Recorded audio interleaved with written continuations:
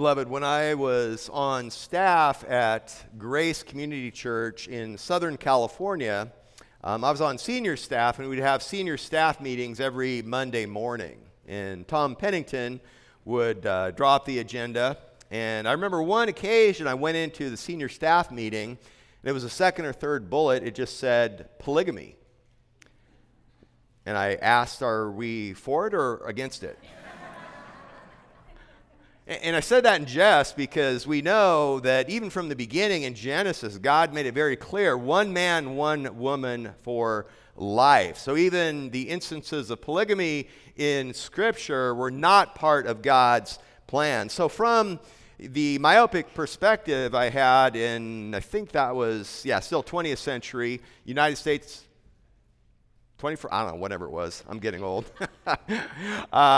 From the perspective of 21st, 20th century United States of America, what is there to discuss about polygamy? But the situation was, because of the international ministry of John MacArthur, we would get questions from churches all over the world. And the situation was, there were people where in countries where polygamy was legal, what do you do when you have a man that is married to one, two, maybe three wives, and God's grace and mercy washes into that and people get saved? Do you basically have the man then divorce his second and third wife? Do you illegitimize the children of that? I mean, how does that all work out? And I hadn't even thought of that, but it just was a kind of wake-up call that there is many situations, many scenarios, many environments that are very different outside of what we have here. And I don't think in particular as I remember, we came up with any particular real strong gems of wisdom other than understanding the instruction God gives in 1 Corinthians 7, namely that whatever state you are called in, be the best Christian you can be in that state. And beloved, I thought about that occasion this morning because as we come to our passage that we have before us this morning and next week, in Ephesians chapter 6, verses 5 through 9, we have a very similar situation where we have an environment, a context where Paul writes to slaves and to masters. And the context in which he was writing was very outside of the environment that we have now, very different to and very alien to our normal way of thinking here in the United States of America, even if we think of slavery in the context of the vile practice of the 18th and 19th century. Beloved, listen as I read the Word of God, verses 5 through 9. This morning we're going to focus on just verse 5, but I'm going to read the entire section to remind us of what God has, or to tell us what God has before us as we go forward. Ephesians chapter 6, in verse 5, the Apostle Paul writes, "Slaves, be obedient to those who are your masters, according to the flesh, with fear and trembling in the sincerity of your heart as to Christ, not by way of eye service as men pleasers, but as slaves of Christ, doing the will of God from the heart. With good will render service as to the Lord and not to men, knowing that whatever good thing each one does, this he will receive back from the Lord, whether slave or free. And masters, do the same things to them and give up threatening, knowing that both their master and yours is in heaven, and there is no partiality with him." Beloved, this is the Word of God that has been read in your hearing. Please attend to it from your heart as such. Now, we will remember, or this may be news to you if you're new to Scripture and to Christianity, but these chapter divisions and the verses in the Bible aren't part of the original text of Scripture. They were added. In other words, they're not under the superintending influence, under the inspiration of the Holy Spirit. The divisions and the verses, they were added after they were written. These are helpful. But at times we'll come to a chapter division that we think, well, maybe that wasn't the best chapter division. And I thought of that here this morning because we are finishing up a very clear section that was on the heart of the Apostle Paul that takes us from chapter 5, verse 22 through chapter 6, verse 9. where God directs his attention through the pen, through the quill of the Apostle Paul in terms of dealing with human relationships, with wives and husbands, with children and parents, and then now in our passage of slaves and masters. And what we see in all of these 6 groups presented in 3 pairs, at the center of each of them, at the heart of human relationship and organization of family, marriage, parent-child, work, or even government, which is not dealt with by the apostle here, is authority and submission. And even coming on the heels of what we've already seen in the letter that Paul wrote to the church at Ephesus is that true freedom and true authority resides only in Christ. True freedom only comes from the Savior who emancipate our souls and our wills from the bondage of sin and from the penalty of sin. And that authority, true authority, biblical authority, is vested by God and governed by God. And God gives instruction as to how that authority should be wielded. And beloved, because God is not a God of chaos, willing submission and loving leadership makes these things, these organizations, go well, work well together. Now, what we have here is slave and master. And if you've been here as we've been going through Ephesians, you might have heard me say slave masters, and then, or you could think employees and employers. And there is an overlap, but understand this, that is absolutely not a one-to-one relationship. The slave and masters that he's talking about here has some similarities to employees and employers as we would think it, but it has many others that are quite different. So before we look in and start unpacking the riches that God has for us in this entire section, verse 5 this morning, what we want to do is look at this slave-master relationship in the original context in which the Apostle Paul was writing and understand what it was, what it wasn't, and then also take a look at what does God say here in Ephesians and what does God not say here. And then even expand the scope in terms of what does God say about the subject of slavery and masters in all of the Bible, and what does God not say.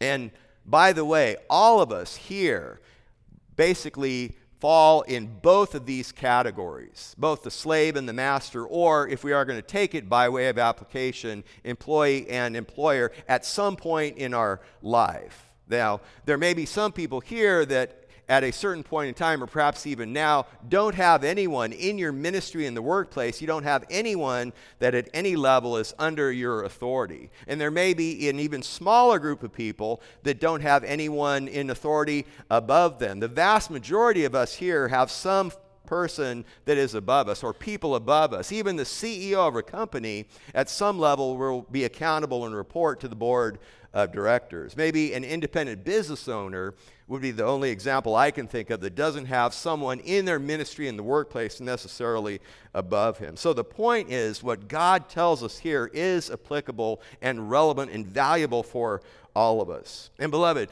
what we'll see today and next week as we seek to unpack this is that God calls all believers, whether slave and free, whether employee or employer, to mutual accountability and mutual respect and love to one another in the one new reconciled humanity, in the magnum opus of God's creation at the human level of the church. So first, let's look at and understand what is the slave-master relationship, what it is and what it's not. Paul opens up with the word slave. The Greek word is doulos, means slave, bond slave. He doesn't use the word diakonos, which means servant, from which we get the English word deacon.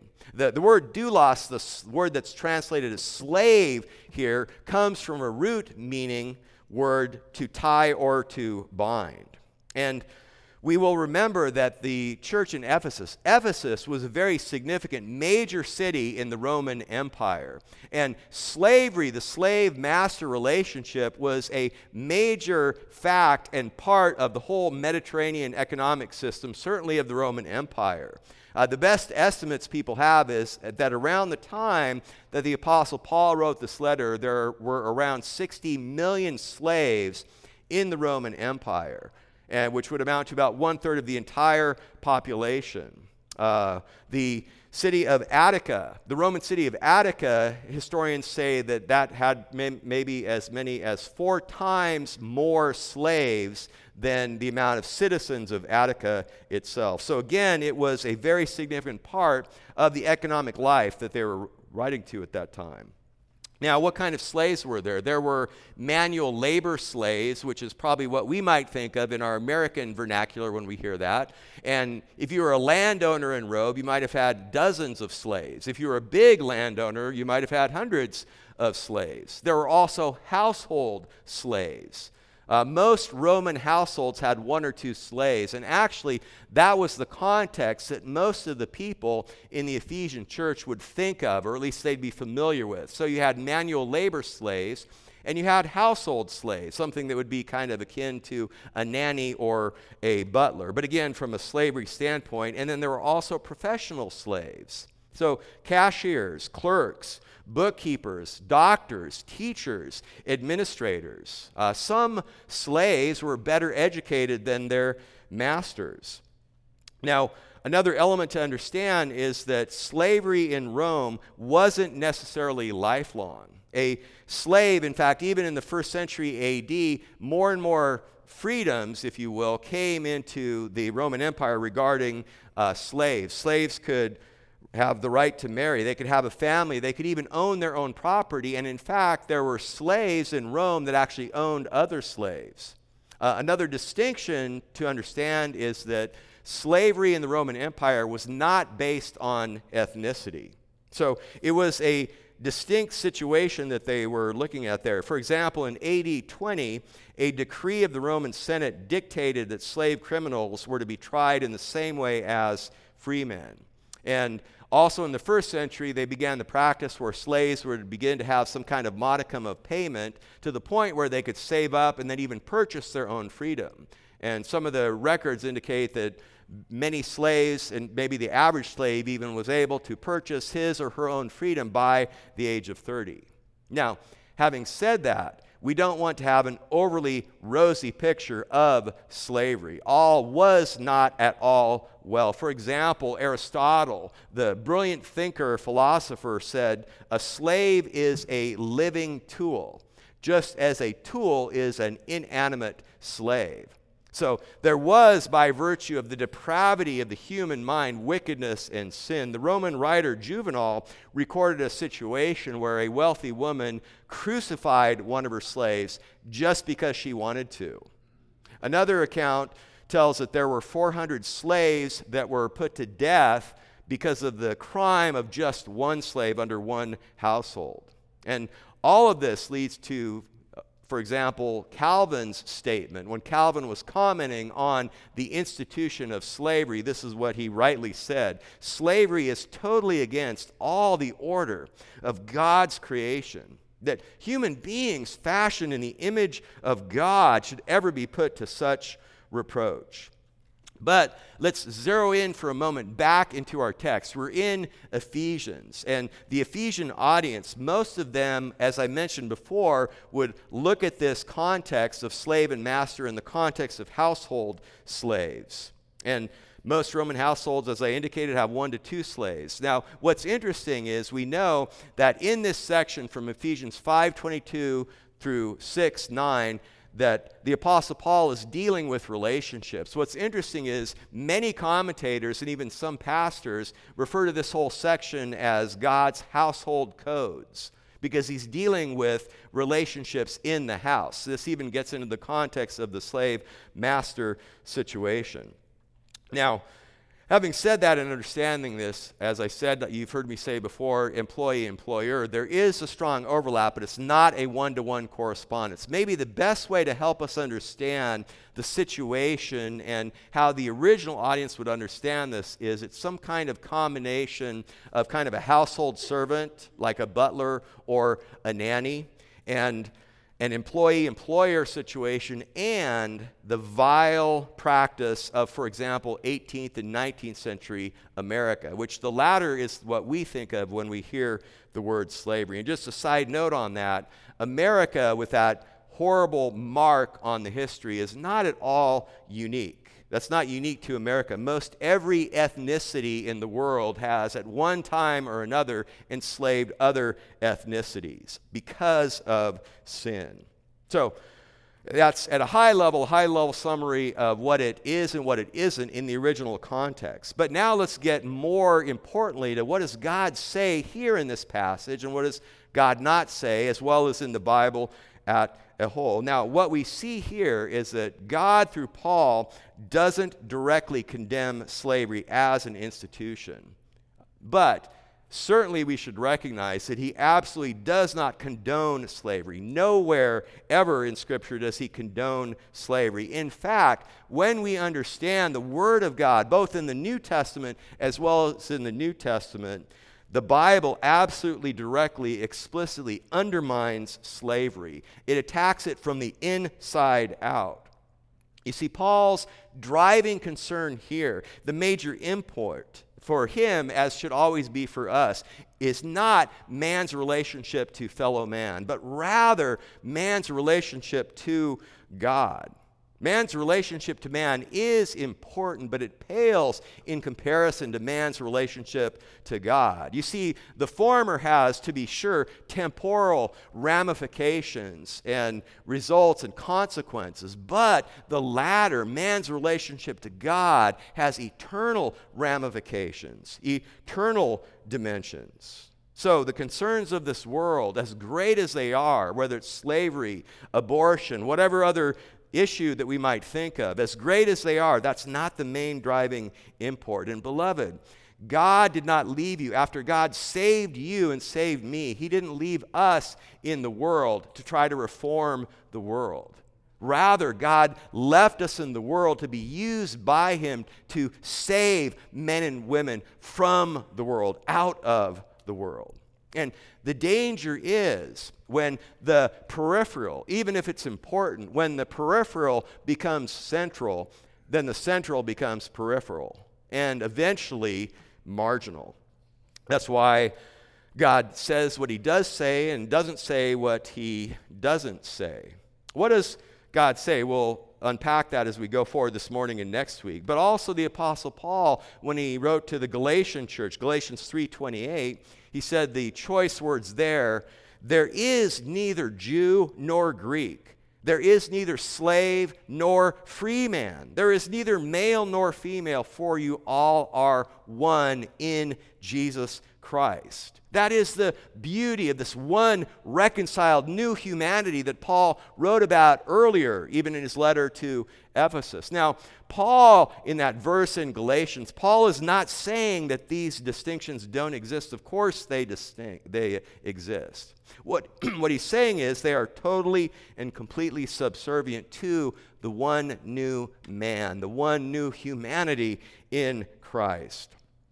Beloved, all earthly distinctions are leveled in the body of Christ, leveled in the kingdom of God. We are pilgrims of eternity. We are a colony of heaven. Our citizenship is in heaven. That's where we belong. That's where we belong in eternity eventually, and this is where we belong right here, right now. Even when certain days of the week we scatter and go out into this sin-stained world to be, as it were, lights on top of a hill to point towards Christ. Also, when we think of the subject of slavery and slave, Paul loved to identify himself as a slave of Christ. He did this in his letters to the Romans, Philippians. Titus identified himself as a slave of Christ. Peter, the apostle, in his first letter, identified as a slave of Christ. The half-brothers of Jesus, James and Jude, both refer to themselves as slaves of Christ. And the Apostle John referred to himself as a slave of Christ. So praise God if you're here this morning and if you're a Christian, if God has forgiven you of your sin and adopted you into his family and has gave you the promise of an eternity with him in heaven, praise God that you are a slave of Christ. And that means that we belong to him. We march to the beat of his drum. We follow his word. We follow his commission. We go in his ways. We follow in the footsteps as slaves of our master, that we are conformed to his image and we long for his exaltation. Well, how about Old Testament Israel? Because God also talks about slavery in the Old Testament as well. The Old Testament nation of Israel had slaves, and God governed their treatment and their protection. There were involuntary slaves in the Old Testament, and there were voluntary slaves. So, voluntary slaves, a person could put themselves into slavery to pay off a debt, for example. And we also see that if it was a good relationship, there are situations, this might be more along the lines of a household slave, of even a manual labor slave. If the slave was blessed by the relationship he had with his or her master, and even the time came where they could become a free man or a free woman, if they wanted to, they could remain in that situation. Turn, if you would, to Deuteronomy chapter 15. Let me draw your attention to verses 12 through 17. This is what God says through Moses to the nation of Israel regarding the subject of slaves. Deuteronomy 15, verse 12, if your kinsman, a Hebrew man or woman, is sold to you, then he shall serve you 6 years, but in the 7th year you shall set him free. So again, God is establishing boundaries on the institution of slavery. Verse 13, and when you set him free, you shall not send him away empty-handed. You shall furnish him liberally from your flock and from your threshing floor and from your wine vat. You shall give to him as the Lord your God has blessed you. And you shall remember that you were a slave in the land of Egypt, and the Lord your God redeemed you. Therefore I command you this today. Pause there for a second. I love in kind of the same way that even as we read in Ephesians, when God gives instruction to wives and husbands, that he reminds them and he tells us that that is a model and a picture of the relationship between the bride of Christ, the church, and Christ as the bridegroom. And then he gives instructions to children and parents. And that's a beautiful picture of all of us as children of God our Father in somewhat the same way. So also when he's giving this instruction regarding the treatment and protection for slaves to the nation of Israel, God reminds them that they themselves were slaves and God set them free. But we'll pick it up in verse 16. And it shall come about, if he says to you, I will not go out from you, because he loves you and your household, since he fares well with you, then you shall take an awl and pierce it through his ear into the door, and he shall be your servant forever. And also you shall do likewise to your maidservant. He shall become your bond servant. So there was instruction from God regarding the voluntary slavery that took place. But also God does give very powerful, strong language around involuntary slavery. In Exodus 21, verse 16, there Moses wrote to the nation, he who kidnaps a man, whether he sells him or he is found in his possession, shall be put to death. So being a slave trader, kidnapping a man or a woman or a child to sell them into slavery or to make them your slavery was a capital punishment offense in the nation of Israel. So God absolutely did strongly, with the strongest language and the strongest penalty, condemn the vile aspect of slavery, or at least one vile aspect of slavery. So God doesn't directly condemn the institution, but he absolutely does condemn that particular form of it. Now, Having said that, as we mentioned, the Bible's main interest, beloved, throughout is man's relationship to God. All its stress, all its emphasis is given to this problem. This is the great message of Scripture. This is the first message of Scripture. When we are right with God, then God can bless that situation that we can be right with one another, and we can treat one another the way we should treat one another. And by the way, the gospel, when the gospel takes hold in a community, in a city, in a country, it does have an effect. And even in first century AD, when the gospel began to spread, it instantly began to undermine the institution itself of slavery. We could say that the good news of the gospel lit a fuse, which led to the explosion that destroyed the institution of slavery. Now, because we are still in this sin-stained world, of course, slavery still exists even to this day, but it cannot coexist with the gospel, with the counsel of God about the dignity of man who is made in the image of God. Beloved, Christianity destroys slavery from the inside out. And the level field of the one new reconciled humanity in Christ is a fatal blow shot into the belly of the Death Star of slavery, we could say. And what we'll see when we begin to look at these verses is Paul draws the attention of the slave in Christ and the master in Christ. Where? Where does he point the slave in Christ and the master in Christ? To Christ. That's where the focus is. In fact, we see that in verse 5, 6, 7, 8, and 9, in all the verses as well.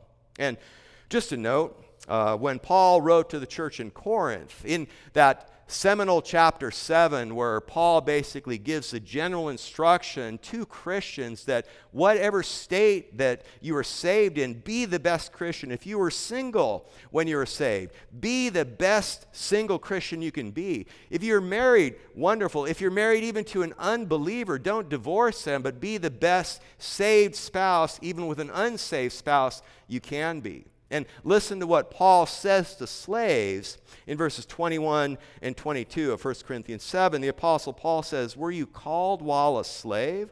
Don't worry about it. But if you're able also to become free, rather do that. For he who was called in the Lord while a slave is the Lord's freedman. Likewise, he who was called while free is Christ's slave." Beloved, the point of application. Now that we understand what the slavery is and what it wasn't in which Paul was writing, when we understand what God says and what God doesn't say, the point of application, the center of gravity, the gravitas of Ephesians 6, verses 5 through 9, is your ministry in the workplace. And so we ask the question, how should work be viewed? Is work a curse or is it a blessing? Is work to be avoided or is it to be embraced? Is your job a hindrance to your ministry or is your job a ministry from God to God in and of itself? Is work tolerated by God or is work ordained by God?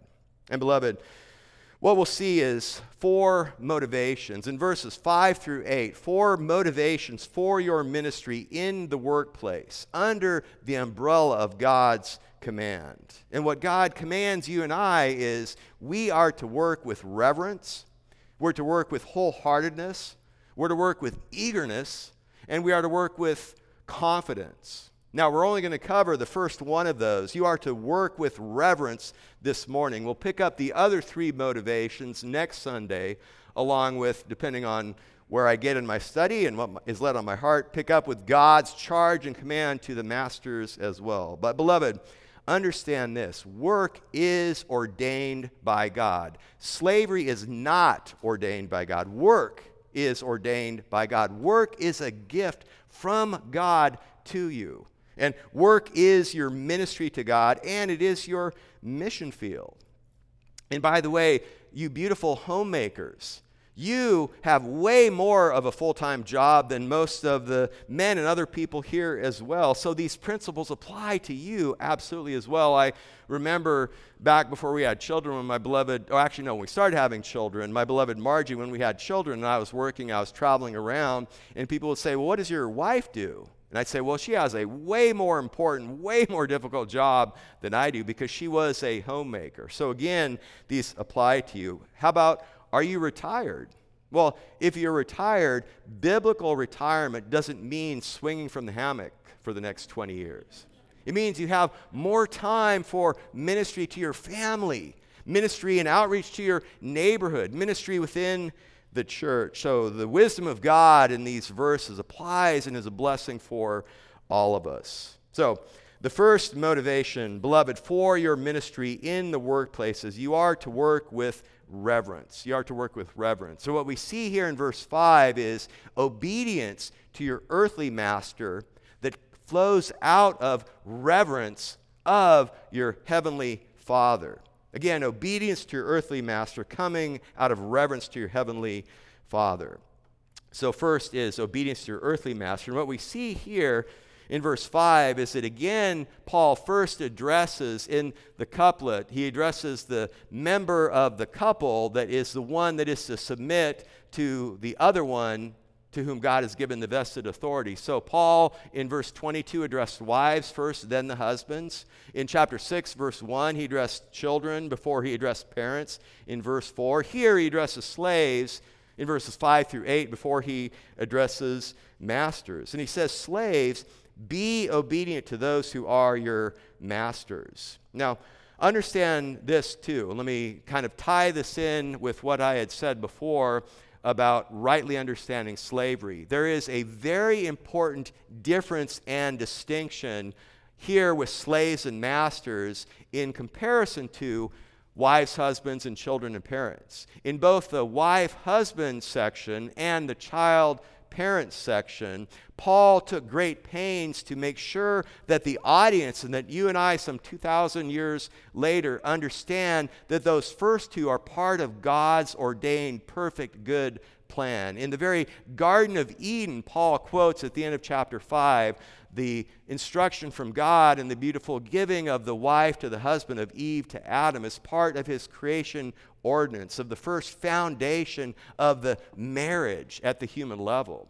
When he was addressing the children and the parents, he cited the fifth commandment of, child, obey your parents, honor your mother and father.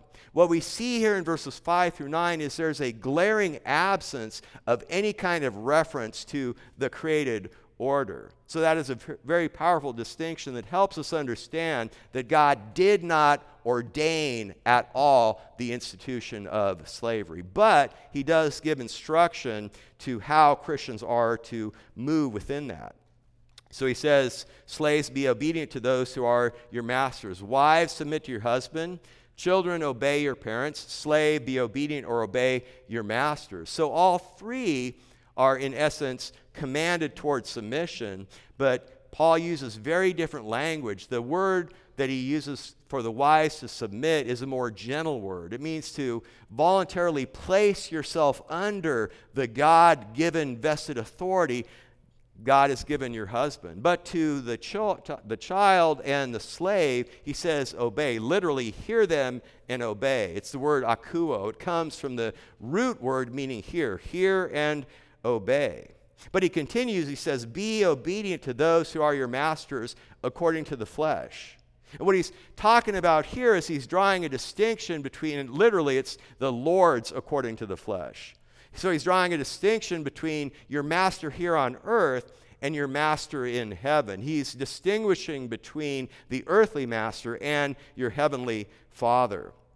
It's the same Greek phrase that Paul used when he wrote to the church in Colossae.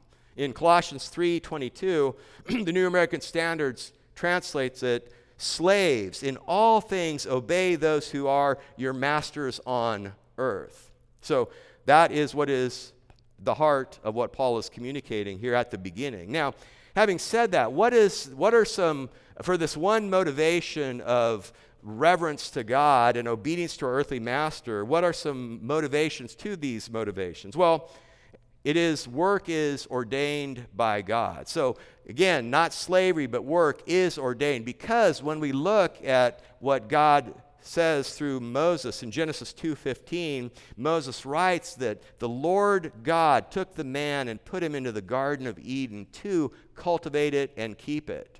So that was before the fall. So the point here is God gave the ordinance. God gave the gift of work to man, ordained it prior to the fall. Work is a gift. Solomon, in Ecclesiastes 2 verse 24, Solomon wrote, "There's nothing better for a man than to eat and drink and tell himself that his labor is good. This also I have seen, that it is from the hand of God." So your labor is from the hand of your gracious, good Father in heaven to you and to me. So work is ordained by God even before the fall. Work is a gift from God to you, and work is your ministry to God. Solomon, in Proverbs this time, 22 verse 29, Solomon says, "Do you see a man skilled in his work? He will stand before kings. He will not stand before obscure men." Or turn to Acts chapter 13. At the very beginning, there are powerful verses that tell us that all of our ministry, the ministry we do to one another, the ministry of exhortation, the ministry of service, the ministry of love that we do towards one another, ultimately our ministry is unto the Lord. In Acts 13, verse 1, Luke writes, "Now there were at Antioch in the church that was there prophets and teachers, Barnabas and Simeon, who was called Niger, and Lucius of Cyrene, and Manaen, who had been brought up with Herod the Tetrarch, and Saul. And while they were ministering to the Lord and fasting." And I love that verse because, again, that is a wonderful reminder that all the ministry that we do, including your ministry in the workplace, is ultimately unto the Lord. And I love the story of the man that was carrying a load of bricks in a wheelbarrow. And as he was walking along with the wheelbarrow, somebody came up and asked him, "What are you doing?" And the man's response was, "I'm building a cathedral for the Lord." Now, I don't know in the mythical story whether or not he was going to actually build a cathedral over in Europe, or if that was just the heart attitude of the man. But beloved, whatever you do, if you're a heart surgeon, if your statement is, "Would you like fries with that?" Whatever you do, that is God's gift to you. That is your ministry in the workplace unto the Lord. And also, your work is your mission field. The witness of your life and your work provides a platform for the gospel. Proverbs 3 verse 4, Solomon says, "You will find favor and good repute in the sight of God and man." By God's grace and mercy, when you walk according to the counsel of Scripture, you will find favor and good repute in the sight of God and man. Or Paul's qualification, God's qualifications for a man that would be a pastor or an elder. In 1 Timothy 3 verse 7, an elder or pastor must have a good reputation with those outside the church. So that's an absolute requirement for a pastor, for an elder, and that's something that all Christians should aspire towards. Now, we do understand that all those who desire to live godly in Christ Jesus will be persecuted. And with what we're seeing going on in our country and in the Western world, it's like on a rocket sled heading towards that. But if we are persecuted, if we are oppressed, let it be for our stand for the truth. Let it not be because we have poor, sloppy, lazy, shoddy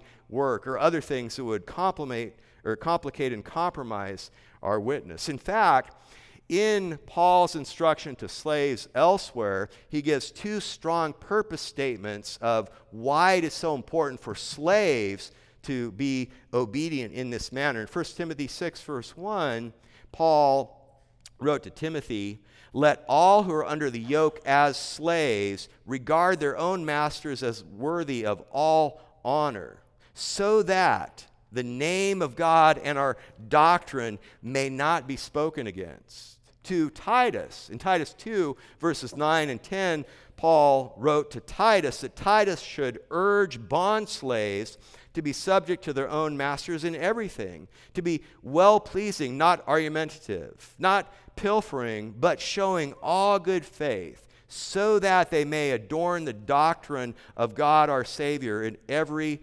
respect. Beloved, that is our desire, that our ministry in the workplace would be a beautiful adornment on the doctrines of grace and the good news of the gospel message. It's been said very often that the two wings of evangelism are proclamation and witness. To be sure, faith comes by hearing, and hearing by the word of God. But we ordain the message that we give to people with our witness, with our love, with the fruit of the Spirit, and with our ministry in the workplace. Therefore, ergo, work is a blessing to be embraced, not a curse to be avoided. And of course, being a Christian certainly doesn't excuse poor or half-hearted work. And I cringe when I see professing Christians do lazy, sloppy, poor work. That's why Solomon wrote, Proverbs 14, verse 23, "In all labor there is profit, but more talk leads only to poverty."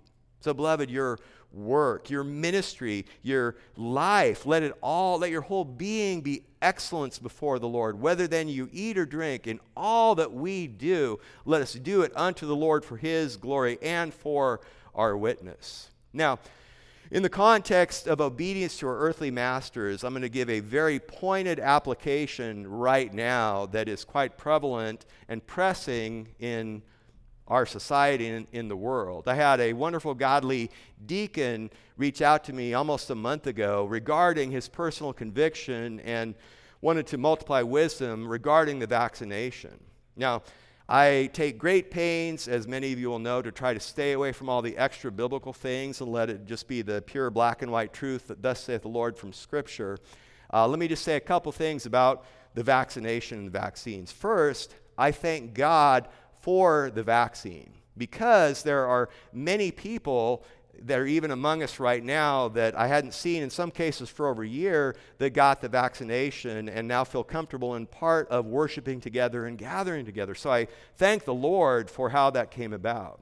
There are others among us that don't want to take the vaccination. Some don't want to take it out of ethical and moral against the kind of totalitarian and authoritarian takeover in the Western world, where we went from 2 weeks to flatten the curve to you need to be double, triple vaxxed just to be a productive member of society.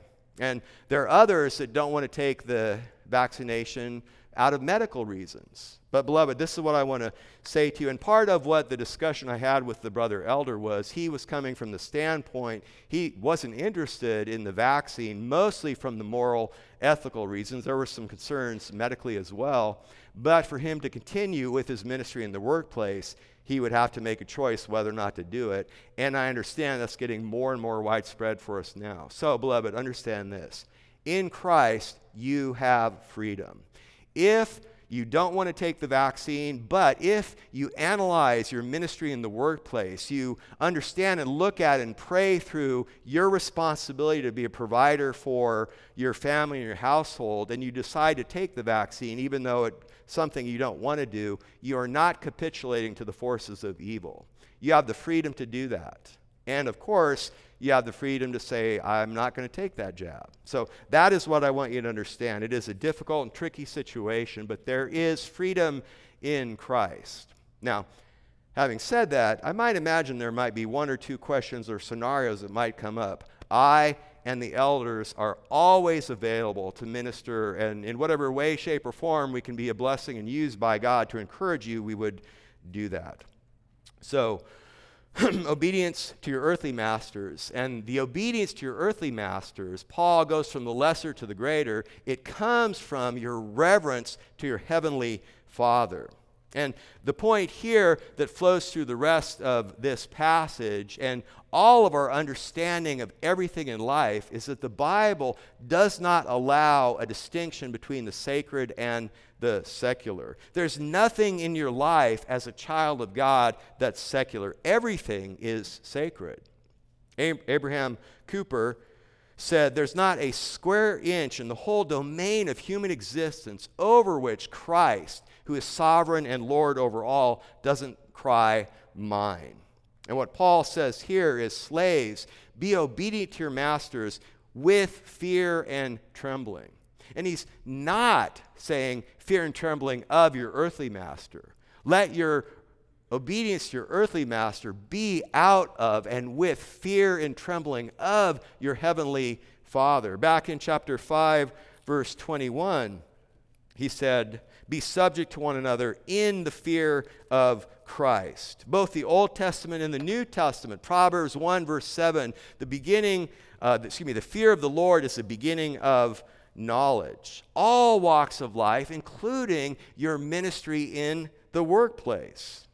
And this whole coupling together of fear and trembling, the Apostle Paul talked about that as characterizing his ministry to the Corinthian church. In 1 Corinthians 2:3, Paul says to the immature Corinthian church, I was with you in weakness and in fear and in much trembling.